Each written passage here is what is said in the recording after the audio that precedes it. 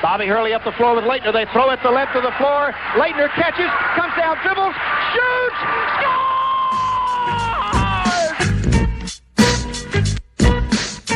That's it, Jerome! Holy mackerel! Holy mackerel!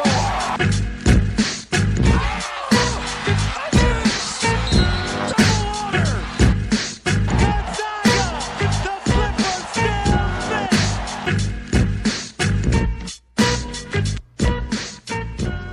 Hello and welcome to another 2.1 Seconds to Madness, your college basketball podcast. I'm Russell Hainline, joined as always from the Five Starter crew. We've got K-Bad. How's it going, KB? What's up, bro? How you doing? Doing all right. No major complaints. Duke did not lose to Georgia Tech. That would have ruined my week. That would have ruined my week. So Understandable. You, on the other hand, have had a very good week, KB. I guess I can let you lead the way with your all-week first-team selection. I imagine I know at least one of the people who will be on it. Yeah, I'm not going to lead off with him because this guy had an unbelievable week. I'm going to start off with St. John's Shamori Pons, the repeat winner. 26 points, 5 rebounds, and 5 assists in the Red Storms. 79-75 stunning victory over Villanova. He followed that up with 44 points in their 86-78 win over Marquette. Yeah, St. John's winning at home versus a very, admittedly flawed Duke team was very surprising, to everybody with good reason. St. John's winning at Villanova. Now, granted, Villanova, I know they were down 2 people. They were down like Pascal. They were down Booth.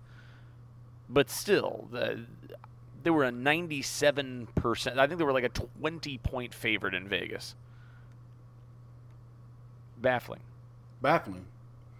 But, the thing is, and we talked about this early on in the season when we discussed St. John's, like you actually saw that they had pieces. They had talent, and I thought they would have been a lot more competitive at the early part of their conference schedule than they were. But as the season has gone on, they've become a lot more confident as a team. They settled in a little bit. And now that bottom part of the Big East, I don't think anybody would expected DePaul to beat Providence the way they did. Georgetown's now won 2 games in a row. They beat Seton Hall, they beat Butler tonight, and now we've seen St. John's surge. So a lot of those, mid-upper tier Big East teams who maybe thought that, games against St. John's, games against DePaul, games against Georgetown 2 weeks ago may have been gimme wins. Now they're looking at they're going to be tough games. So if you need some victories going down the stretch, if you're on that bubble, you can't look at those games and say those are gimmies anymore. Right. Yeah, I think the Big East and the SEC and the ACC are all conferences like that this year, and then obviously the Big 12 goes without saying. Yeah, talking with some of my fellow Duke fans just about how many losses will Duke finish with. I think at this time of year, everybody, especially a team that's really good and that's been cruising, whether they admit it or not, they look ahead of people. You know what I mean?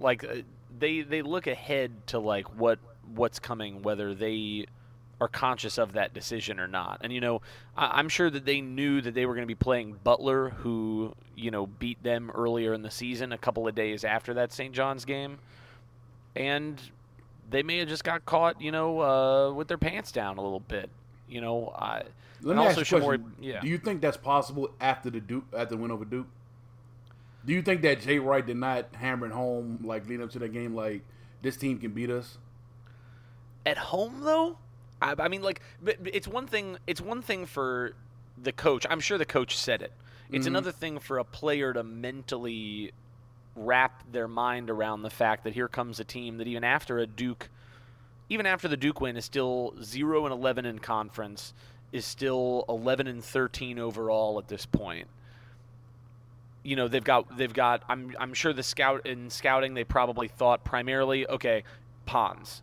It's mostly Pons, right? And they also probably thought we're going to score at will. It took Villanova shooting 8 for 33 from 3 to lose that game, and we've talked about this on the show plenty of times as well. Villanova is just as capable of shooting themselves out of games as they are winning an immense number of games in a row with this strategy. Mm-hmm. And St. John's, I think the record has obviously not been indicative of what they've been capable of doing. They're a top 25 defense in the country. They turn over teams really well.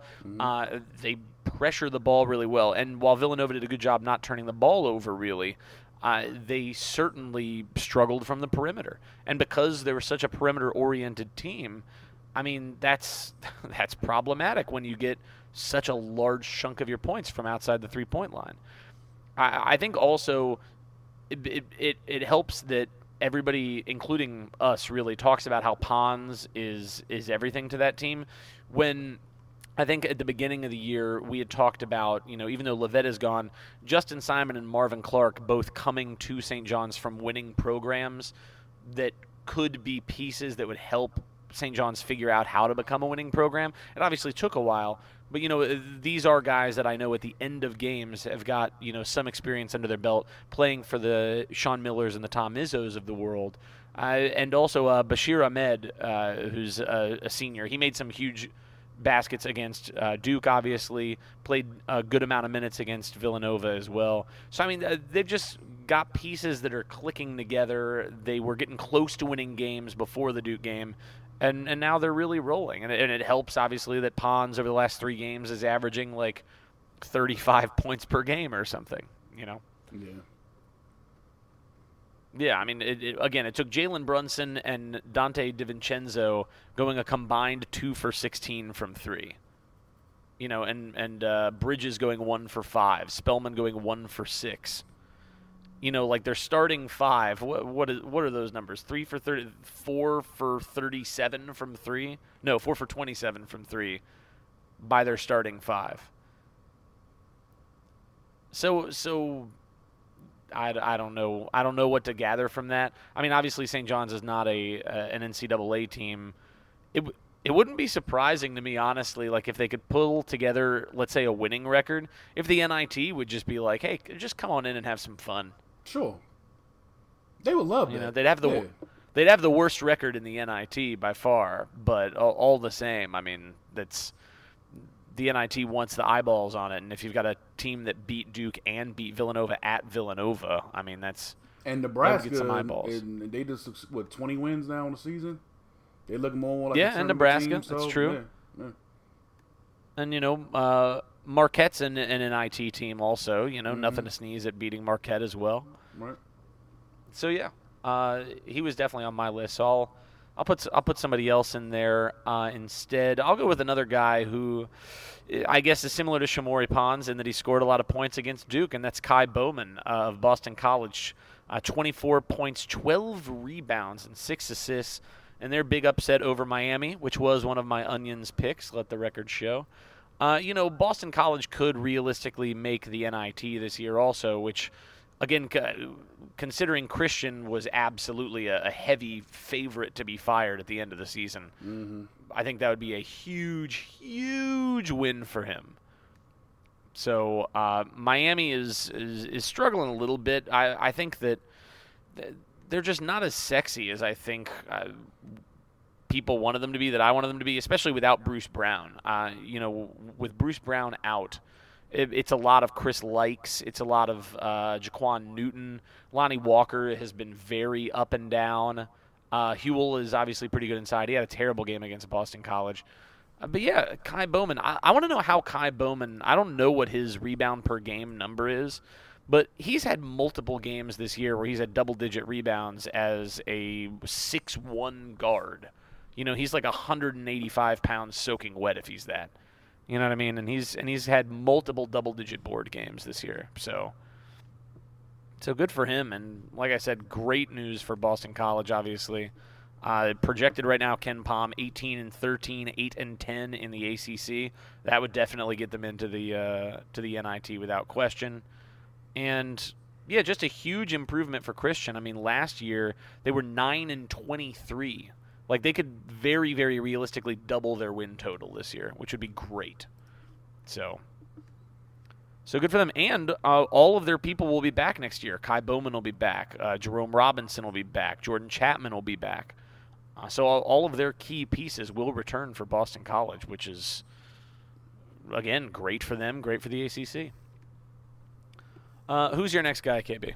Well, next guy will be Georgetown's Marcus Dirksen. 22 points, 18 rebounds, and the game-winning three-pointer, and the Hoyas 83-80 win over Seton Hall. He also had 27 points and 7 rebounds in their 87-83 win over Butler tonight. He's playing out of his mind.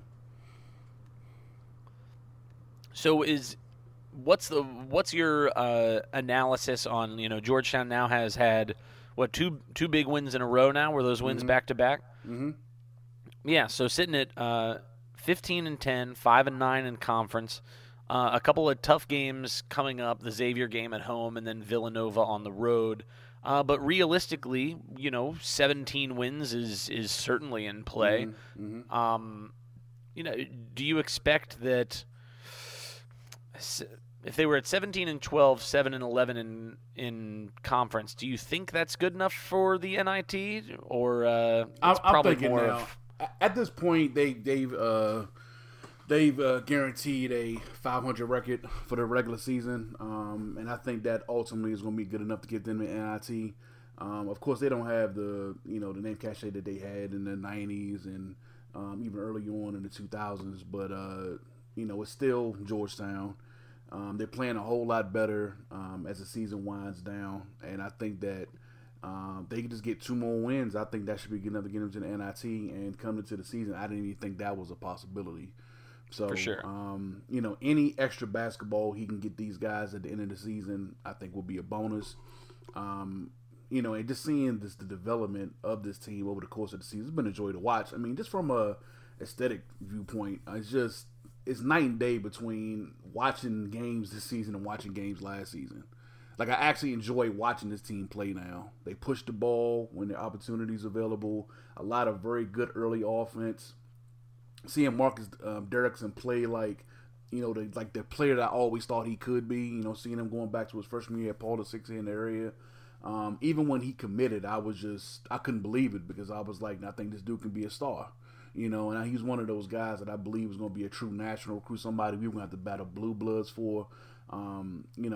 Kevin Brodus, who's now running, did a really good job recruiting him. And now just to see him play the way that he's been playing, it's just something to really see. And Jamarco Pickett, the freshman, has been developing. He had an off night tonight, but a lot of guys have been stepping up who, we can't wait for these guys to play the way they've been playing all season. Trey Dickinson, the grad transfer from South Dakota, was a real good spark plug for us off the bench tonight. He played out of his mind. Jesse Govan has been solid. I expect a little bit more out of him, but he had a really good solid game tonight. So, yeah, I mean, just the development over the course of the season. All I asked for was that they showed signs of improvement, and they've shown that. And, I'm just waiting for the talent upgrades. I think that once we upgrade at point guard and we can get some consistent three-point shooting from our wings, I think this team is going to be they're going to be right back in the thick of things. So, 2 questions. 1, do you expect Govan to return for his senior year? Yeah, no doubt about it. He's not ready. And number 2, if they did not make the NIT, do you think they would accept an invitation to the CIT? I think they would. I believe that's just to get the extra basketball. Just to get the extra basketball in, yeah. So I think they would. Yeah. But I do think they're going to be an NIT team. Yeah, they've got a chance of finishing, I think, realistically as high as 7th in the Big East. I feel like if you get to 7th in the Big East, that's unquestionably an NIT roster. It should be, yeah. Yeah. Great. My next guy, Cameron Lard, Iowa State. I mentioned him on the show last week. I'm going to start with my Onions picks that came true, just to pat myself on the back a little bit. 19-17 with 3 assists and 2 blocks, and their big upset over Oklahoma. I mentioned before the game I thought Cameron Lard was better than Kadeem Latin. I'm really, really impressed with this kid. Iowa State is low-key really dangerous. I think that because their record is bad, that people don't realize just how much talent is on that roster. I mean, Lindell Wigginton is incredibly talented. He theoretically could leave at the end of the season. I sort of expect him to come back. Cameron Lard definitely is playing like he could be a future professional basketball player. Donovan Jackson is a senior. He's not coming back, but he's been really good. Nick Weiler-Babb, I expect to come back. Solomon Young should be back. Zoran Talley is another guy who I really like who should be back. They've got a lot of guys who will be returning next year. And they've rattled off some really good wins. They beat Oklahoma. They beat Texas Tech. They beat West Virginia. They beat Baylor. Like, at home, they're making Hilton magic happen in Ames, despite the fact that this is a pretty down year. And, they're playing Kansas maybe right now. I'm not watching the game. I'll watch it after we record. But again, I wouldn't be surprised if Iowa State was able to beat Kansas as well at home. I mean, they're just really, really tough, and they've got much more talent than their record indicates. So, I mean, honestly, outside of one loss to Milwaukee, which was the second game of the season for them, outside of that, every single loss they have is completely forgivable. None of the losses from there are bad. So, I mean, that's just saying a lot for Steve Prohm, I think. And again, next year, especially if Wigginton and Lard both come back, I would sort of expect that they would. They're going to be really, really dangerous in Big 12 play. And in regards to Oklahoma, I did not see – I don't want to know what the end score was, so don't spoil it, KB, if you know it.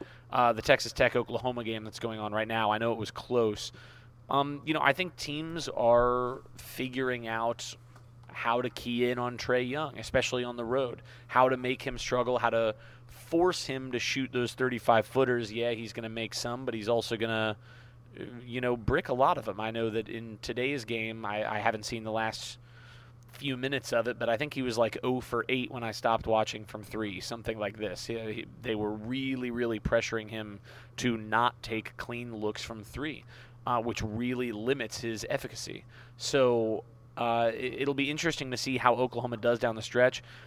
I'm sure you saw, KB, that top 16 seed reveal that they do, right? Mm-hmm. And they said that Oklahoma is currently a 4 seed.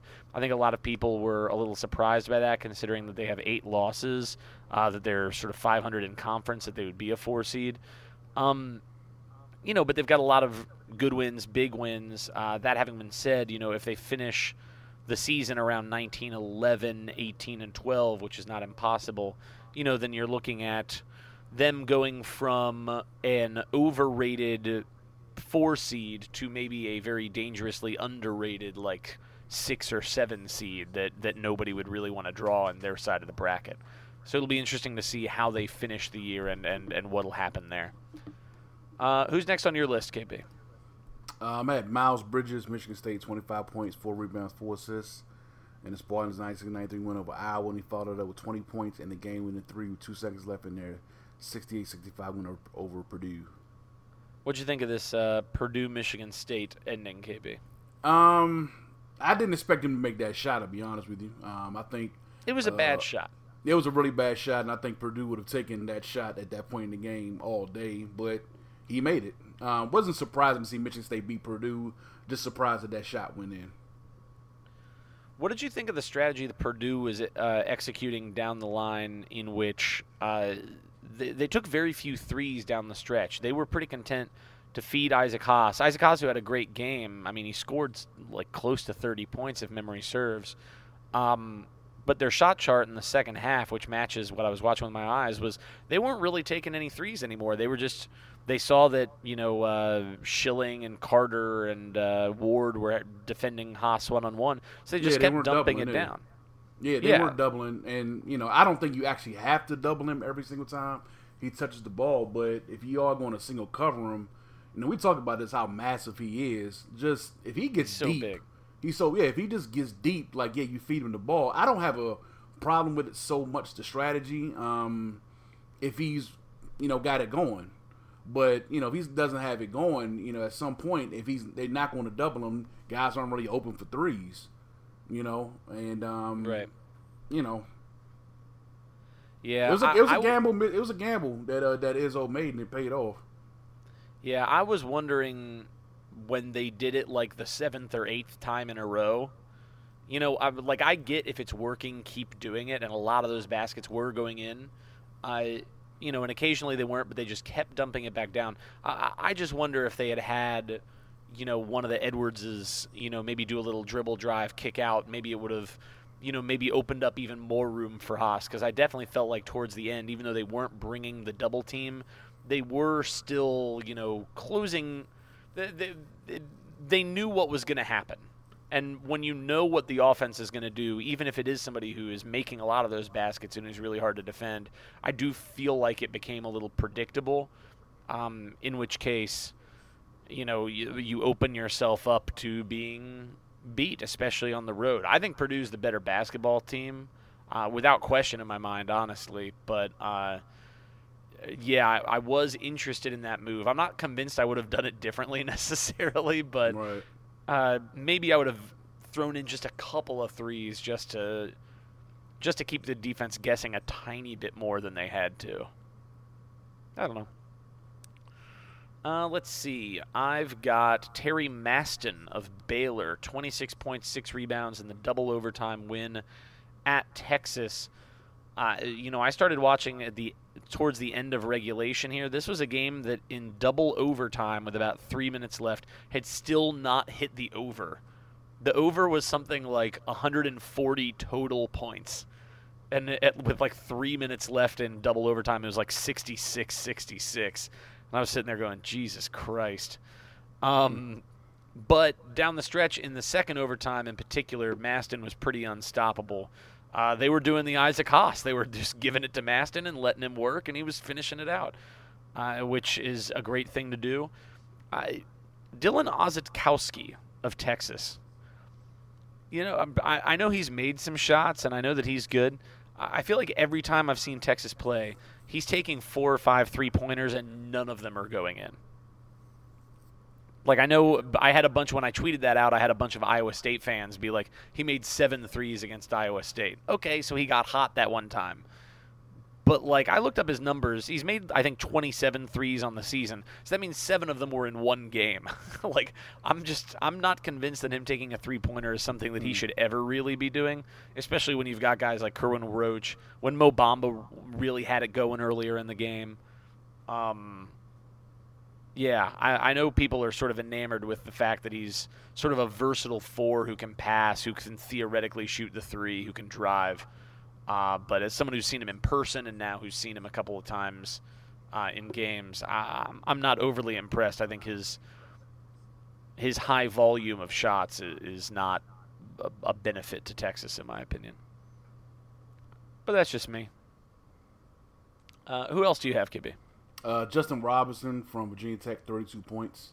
And the Hokies 85-75 win over NC State, and he followed up with 20 points and 7 assists in their 61-60 overtime win over Virginia in Charlottesville, by the way. Yeah, I picked the wrong Onions upset for Virginia.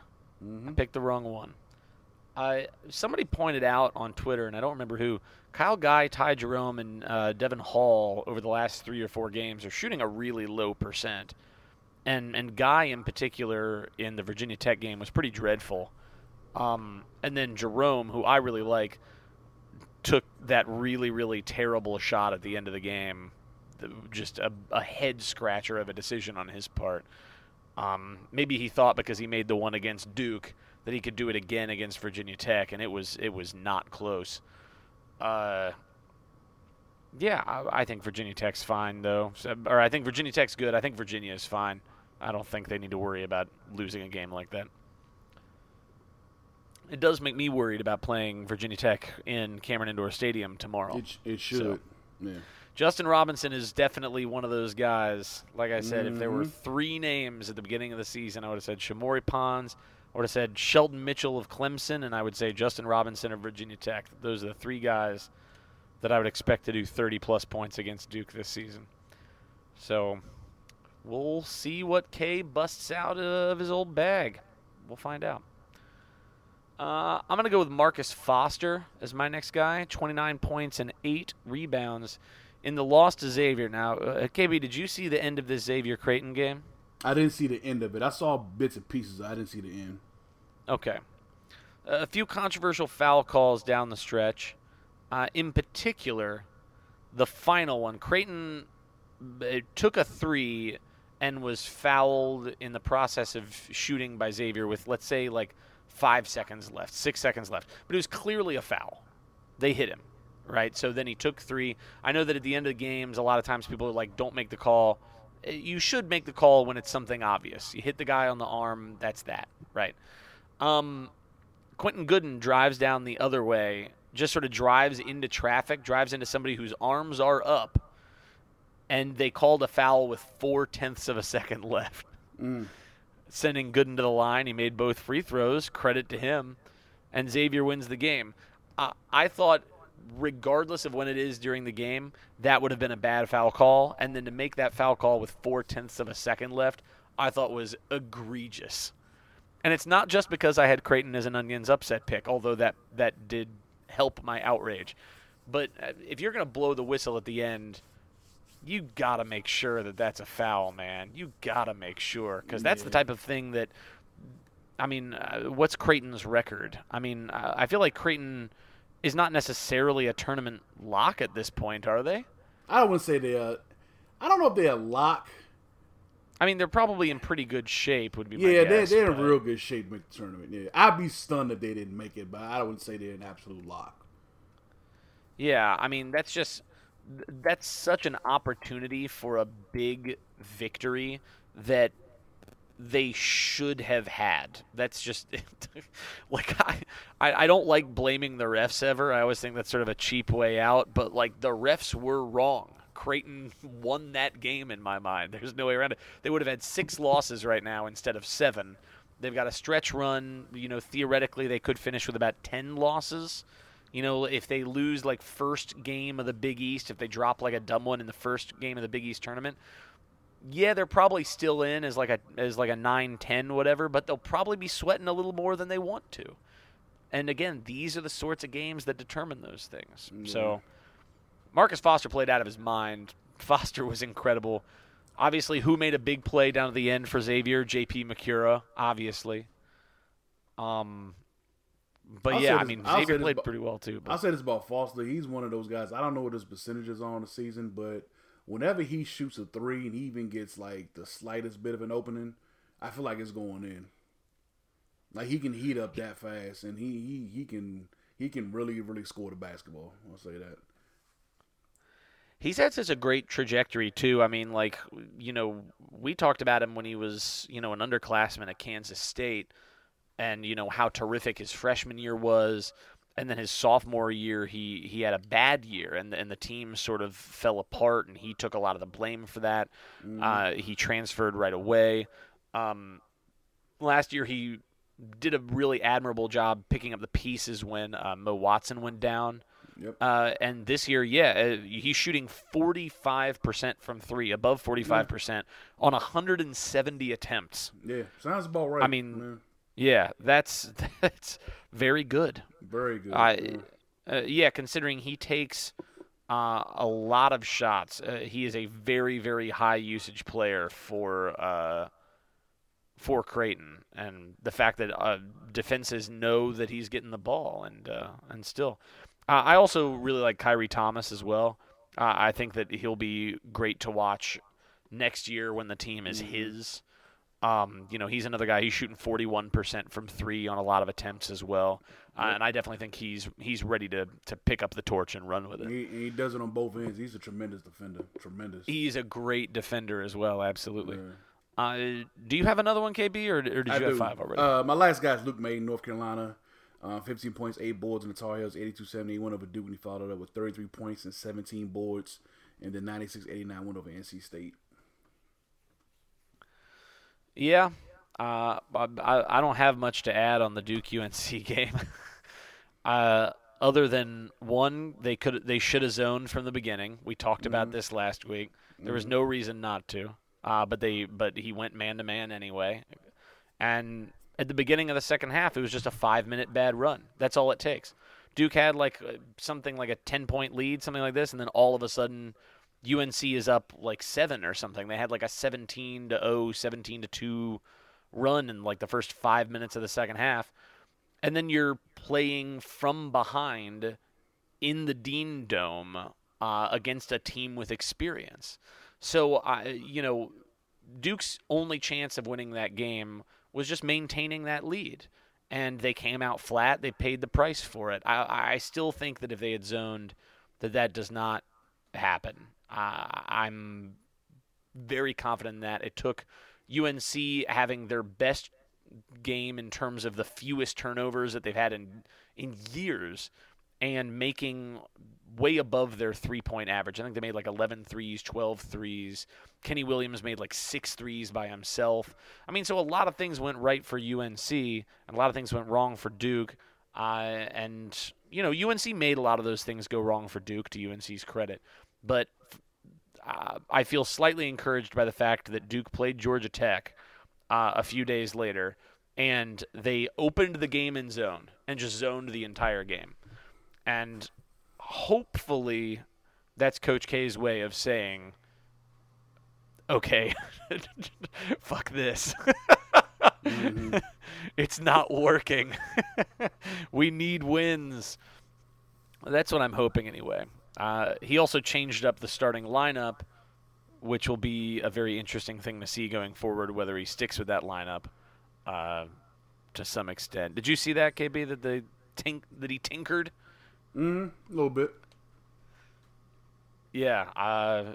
Talking with Sam and Mark a lot about, you know, who gets the blame, and obviously a lot of Duke fans want to blame Trayvon Duval, who has not been very good recently. I struggle to blame him entirely. I don't think it's his fault, but I do think that him coming off the bench might jar some of his bad habits away potentially, or at least that's my hope, because I don't think Duke has a chance of winning the national championship unless Duval plays really good point guard play for Duke, because I do not think Grayson Allen is a point guard. So we'll see what happens there. My last guy, Trey Holder, Arizona State, 22 points, 4 rebounds, 3 assists, including the game winner in the comeback over USC. USC was up 7 points with a little over 2 minutes left.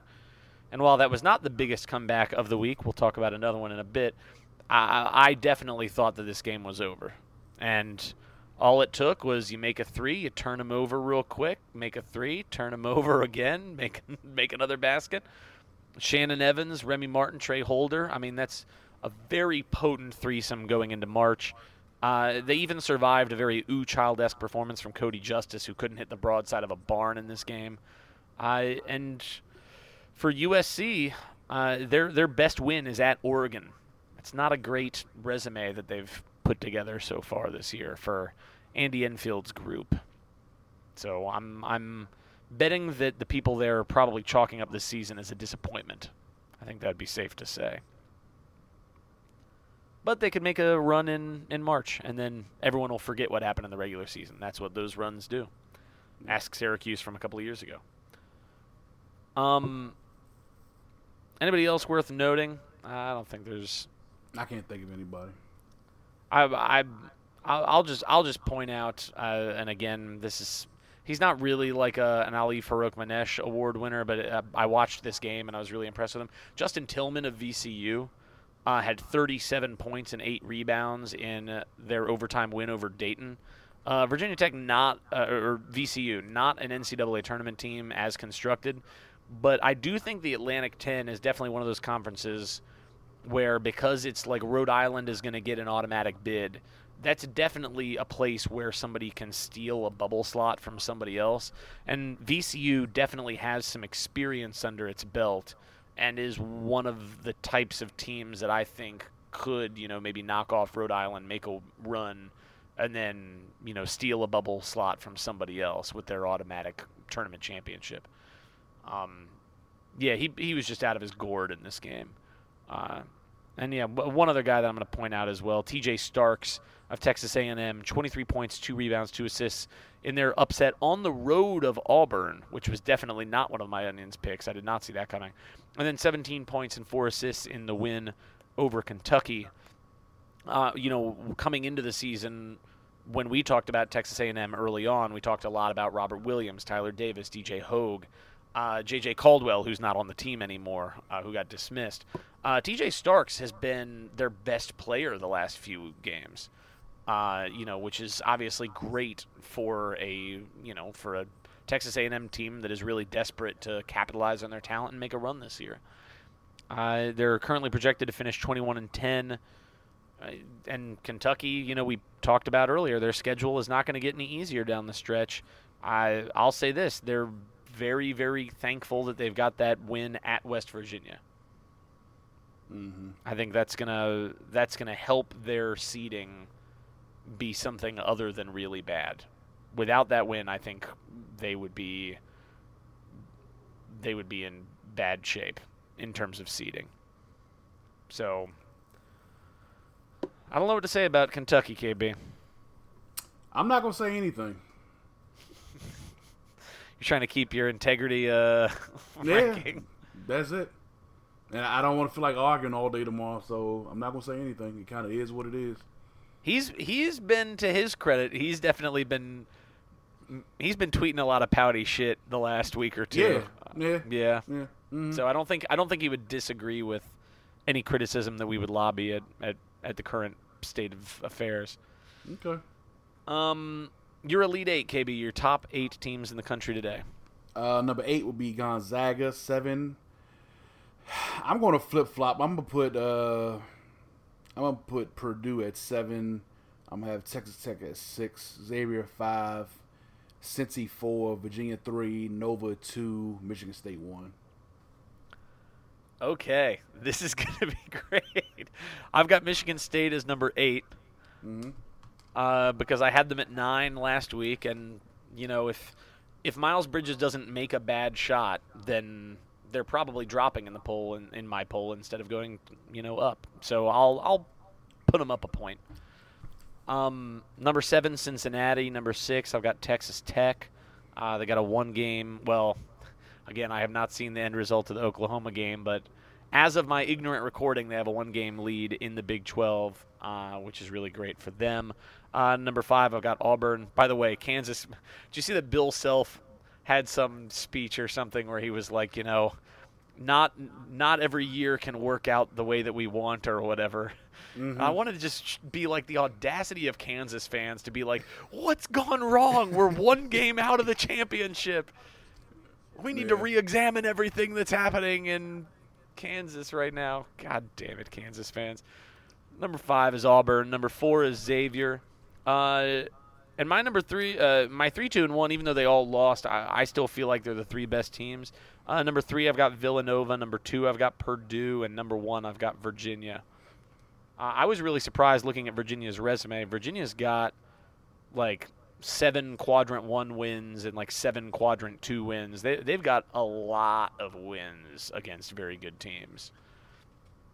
So, despite what many people will call an offense that is ugly and being skeptical about their ability to win in March, I'm not saying that I disagree with that skepticism, but they've got easily the best resume for number 1 in my opinion right now.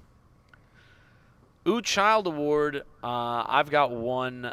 You already sort of touched on it. Vincent Edwards, he was 6 for 23 shooting in their losses to Ohio State and Michigan State.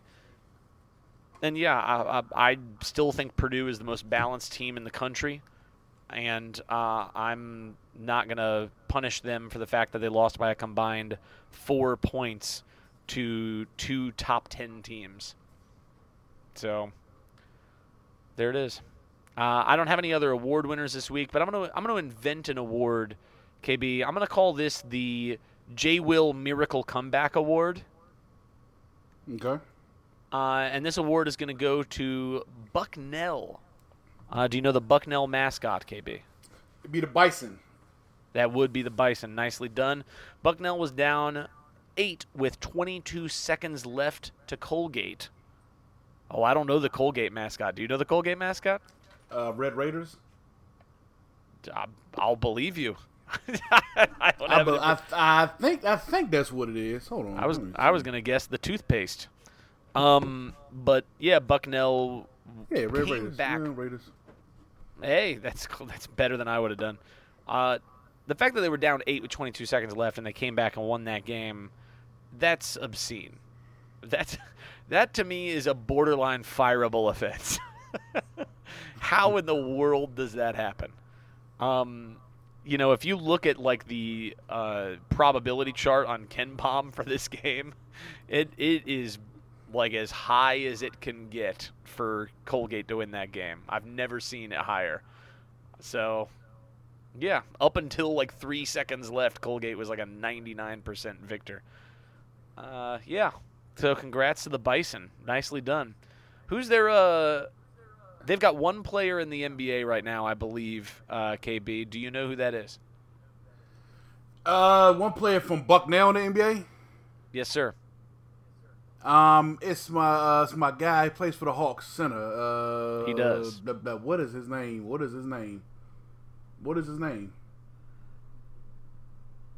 Double M are the I can't think initials. Dude, I'm having such a brain freeze right now, and I really liked him coming out of college. He's actually somebody Yeah. I wanted the Wizards to draft in the second round. I cannot think of his name. Mike Muscala. Mike Muscala. Jesus Christ, what is wrong with me tonight? It's late. It's late. Yeah. I've got no other award winners this week. Let's go straight to the games, KB. Seton Hall at Xavier. Yeah, this is one of my onions picks of the week. I'm going with Seton Hall. Really interesting. Yeah. Why Seton Hall over Xavier at Xavier? I think they're mad as hell about how their game against Georgetown ended on Saturday. I think they have the players they can throw at Trayvon Blue to kind of slow him down a little bit. And I just think overall, this is one of those games where, again, it's a team that's looking for a signature win heading into March, and I think there's a golden opportunity. I think they're going to come out with a victory. They have lost 3 in a row, so they're definitely angry. However, they lost by 9 at home to Xavier earlier this year. I am inclined to pick Xavier in this game. Okay. Kentucky at Auburn. I'm going to go with Auburn. Yeah, this one is a no-brainer for me. Kentucky's just going to be one of those teams that could win any of these games because they've got a bunch of raw talent there, but it's just going to be really, really hard to bet on them to win any of these games. So, yeah, I'm going to take Auburn here. Cincinnati at Houston. Tempted, but I'm going to go with Cincy. Yeah, I'll take Houston. I mean, I think that Cincinnati's playing out of their mind, and frankly, if they make it out of this week without losing a game, they might be in really sincere play for a 1 seed. I mean, do you think if they win out that they're a 1 seed? They're not going to have many like signature wins over big name teams. I mean, their best wins are going to be things like UCLA on the road, obviously Wichita State on the road if they win that one. But I mean, I feel like if they make it to March with only 2 losses, how do you prevent them from getting a 1 seed? I think a lot is going to depend on how Michigan State ends their season, how Purdue ends their season, and how Xavier ends their season. I think if, Villanova, Xavier meet each other in the Big East Tournament Final, and Villanova wins, but Xavier is like on a huge winning streak up to that point, Xavier may be in a play for 1 over Cincinnati. Michigan State, if they win out, they will be in play for a number 1 seed over Cincinnati. Virginia, they be in play for a number 1 seed. So I think there are teams, not to discount Purdue, not to discount Texas Tech. So I think there may be teams just by the sheer number of quality wins on their resume, strength of schedule, I think maybe in play over Cincinnati, even if they still finish with 2 losses. That's just the nature of playing in the conference that they play in. I'm so glad you brought up Michigan State, KB, because I wanted to touch on this. So if Cincinnati wins out, which is doable, right? If Cincinnati wins out, they will have 5 quadrant 1 wins. What the committee is looking for, right? 5 quadrant 1 wins. Michigan State, if they win out, will have achieved 4 quadrant 1 wins. I think people, despite the fact that Michigan State, because it's Michigan State, right? And they beat North Carolina. They've got a good best win, right? But Michigan State at this point, if you look at like who the 1 seeds are, Virginia's got something like 7 quadrant 1 wins, like 7 quadrant 2. Purdue has something very similar. They've got like 6 quadrant 1 wins. Auburn has like 5 quadrant 1 wins. Kansas has like 9, even though they're not, a 1 seed right now. They've got a lot of big wins. Xavier's got 7 Quadrant 1 wins, 7 Quadrant 2 wins, 0 home losses, 0 bad losses. So, I mean, right now, I think they've got a really good resume. That's a 1 resume right there. Yeah. That's a 1 resume. Michigan State has 3 Quadrant 1 wins and 6 Quadrant 2 wins. And they've only played 5 Quadrant 1 games all season. So to put it another way, Duke at this point has lost as many Quadrant 1 games as Michigan State has played all season.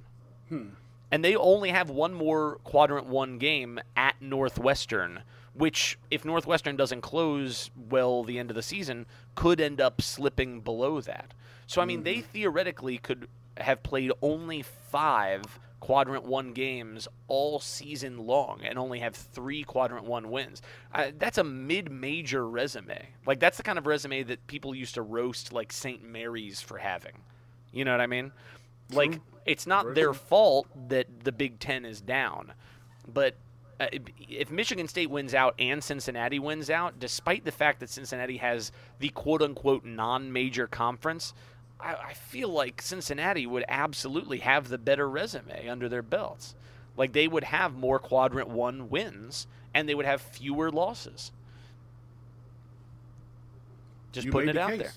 I've made the case. Right. I think Xavier is in great shape. I think if Villanova Xavier make it to the Big East Finals, if Xavier does really well, if they end with, let's say, like 4 losses, and they make it to the finals and lose to Xavier, I still think they're probably in really good shape for that 1 seed. I think Virginia, Villanova, and Purdue would have to do a lot to lose their 1 seed at this point. And so then it's going to come down to, like, Xavier. I really don't think Duke has a chance anymore at 1. I think that Kansas low-key still has 1 because they have so many good wins that even if they end with like 8 losses, something like this, they could be that team that everyone's really mad because the loss total is high, but their good win total is really high as well. So I wouldn't rule them out. And then obviously Cincinnati. I think Texas Tech is in a bit of a precarious situation right now. Even if they win the Big 12, if they win the Big 12, they'll be in pretty good shape too. But right now, I think they have like 4 Quadrant 1 wins. They don't have a lot at this point, so we'll see. I'm just grateful that they're no longer using the RPI exclusively, that they are now using this quadrant system, which is still not perfect, but at least it considers the difficulty of winning on the road. I think that will give a much truer indication of how difficult these people's schedules are. Great. So yeah, I went with Houston because I feel like winning out is going to be very, very difficult for Cincinnati. I feel like it's more realistic that they end with like 4 losses instead of 2, and this is definitely a very, very doable one. Rob Gray is a monster. Arizona at Arizona State. I'm going to go Zona. I'm going to go Arizona State at home. I'm just not thrilled by Arizona's defense in general. Arizona definitely has the size advantage. But I'm just not sold that their perimeter unit will be able to defend the perimeter unit of Arizona State. And even though I'm sure DeAndre Ayton is going to score a lot of points in this game, I don't really know who he can defend because Arizona State's not really going to play the type of game where Ayton's defense, where his potential for defense will be best utilized. So I'm going to take the Sun Devils on this one. Villanova at Xavier. Here's a big one here. I'm gonna go Nova.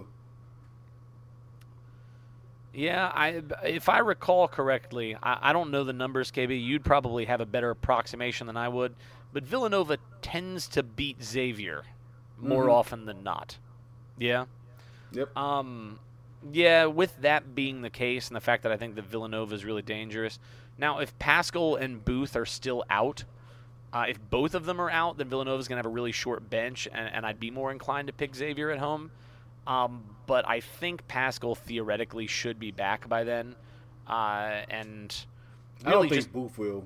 Yeah, Booth will not. I don't think he's going to be ready for another couple of weeks. But even just having another guy who can come in and play 30 minutes, who can, give the other guys just a couple minutes of rest here and there, I think that would make a really, really big difference on the road. So I'll take Villanova in that circumstance.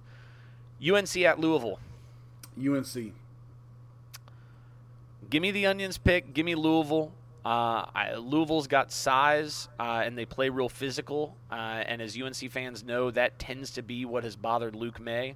And when Luke May is bothered and doesn't have a good game, that tends to be when UNC really struggles. Compound that with the fact that I think Louisville plays a really good aggressive defense on the perimeter. I'm not convinced that they're going to have the same sorts of open three-point looks that they've been able to feast on. I don't really know who Louisville is going to put up against Cameron Johnson, who's been playing really well. But at home, I'll take Louisville in this situation. West Virginia at Kansas. I'm going Mountaineers. Yeah. I'm tempted. I'm tempted. Give me Kansas because it's at home, but if West Virginia wins, I would not be surprised in the slightest. Texas Tech at Baylor. Texas Tech. Yeah, I'll take Texas Tech here as well. I believe in them. Alabama at Kentucky. I'm going to take Kentucky. I'm going to take Alabama. I think the length, I think Alabama is one of the few teams in the SEC that can play with the type of athleticism and length that Kentucky brings to the table, and I just think Alabama, when they're on, they can beat just about anybody in the country. Duke at Clemson. This will be Onions. I'm going Clemson. It's not a bad pick. That's not a bad pick at all. If Dante Grantham was playing, I would immediately agree. The fact that he's not means they're a little less athletic, and he would have been a nightmare matchup for our wings. Yeah, I'm tempted to say Clemson as well. I would definitely take Clemson with the points if I was gambling. Will Bagley be back? There's a lot of question marks around Duke right now. I think Clemson is the safer pick, so I'll put that. However, Duke comes out in that zone from minute one. I feel good about Duke in that scenario. We'll see what they do. Ohio State at Michigan. Ohio State. Yeah, I'm going to go Ohio State as well, despite the fact that I think Michigan is sort of sneaky good. They're like under the radar. I think they cracked the top 25 this week. So this will definitely be a big challenge for Ohio State. I think they're up for it. I don't know who defensively can stop Bates' job. Wichita State at Cincinnati. I'm going Cincy. Yeah, I liked Wichita State coming into the year to be better than what they have been, but this is definitely one that I circled as a loss preseason. I'm going to go Cincinnati as well. Oklahoma at Kansas. Kansas. Yeah, Oklahoma has been struggling on the road. Give me Kansas. West Virginia at Baylor. West Virginia. Give me Baylor at home on this one. As a bit of an Onions pick here. LeCompte definitely is prone to making a lot of turnovers, but I like their down low play. I like Nooni Amat and Terry Maston. I think are better than like Asa Ahmad and like who they have in sort of the middle of the West Virginia lineup. And I think Lual Achuil and Sag Kanate is going to be a really great matchup. Give me Baylor in this one. Creighton at Butler. I'm go Creighton. It's at Butler.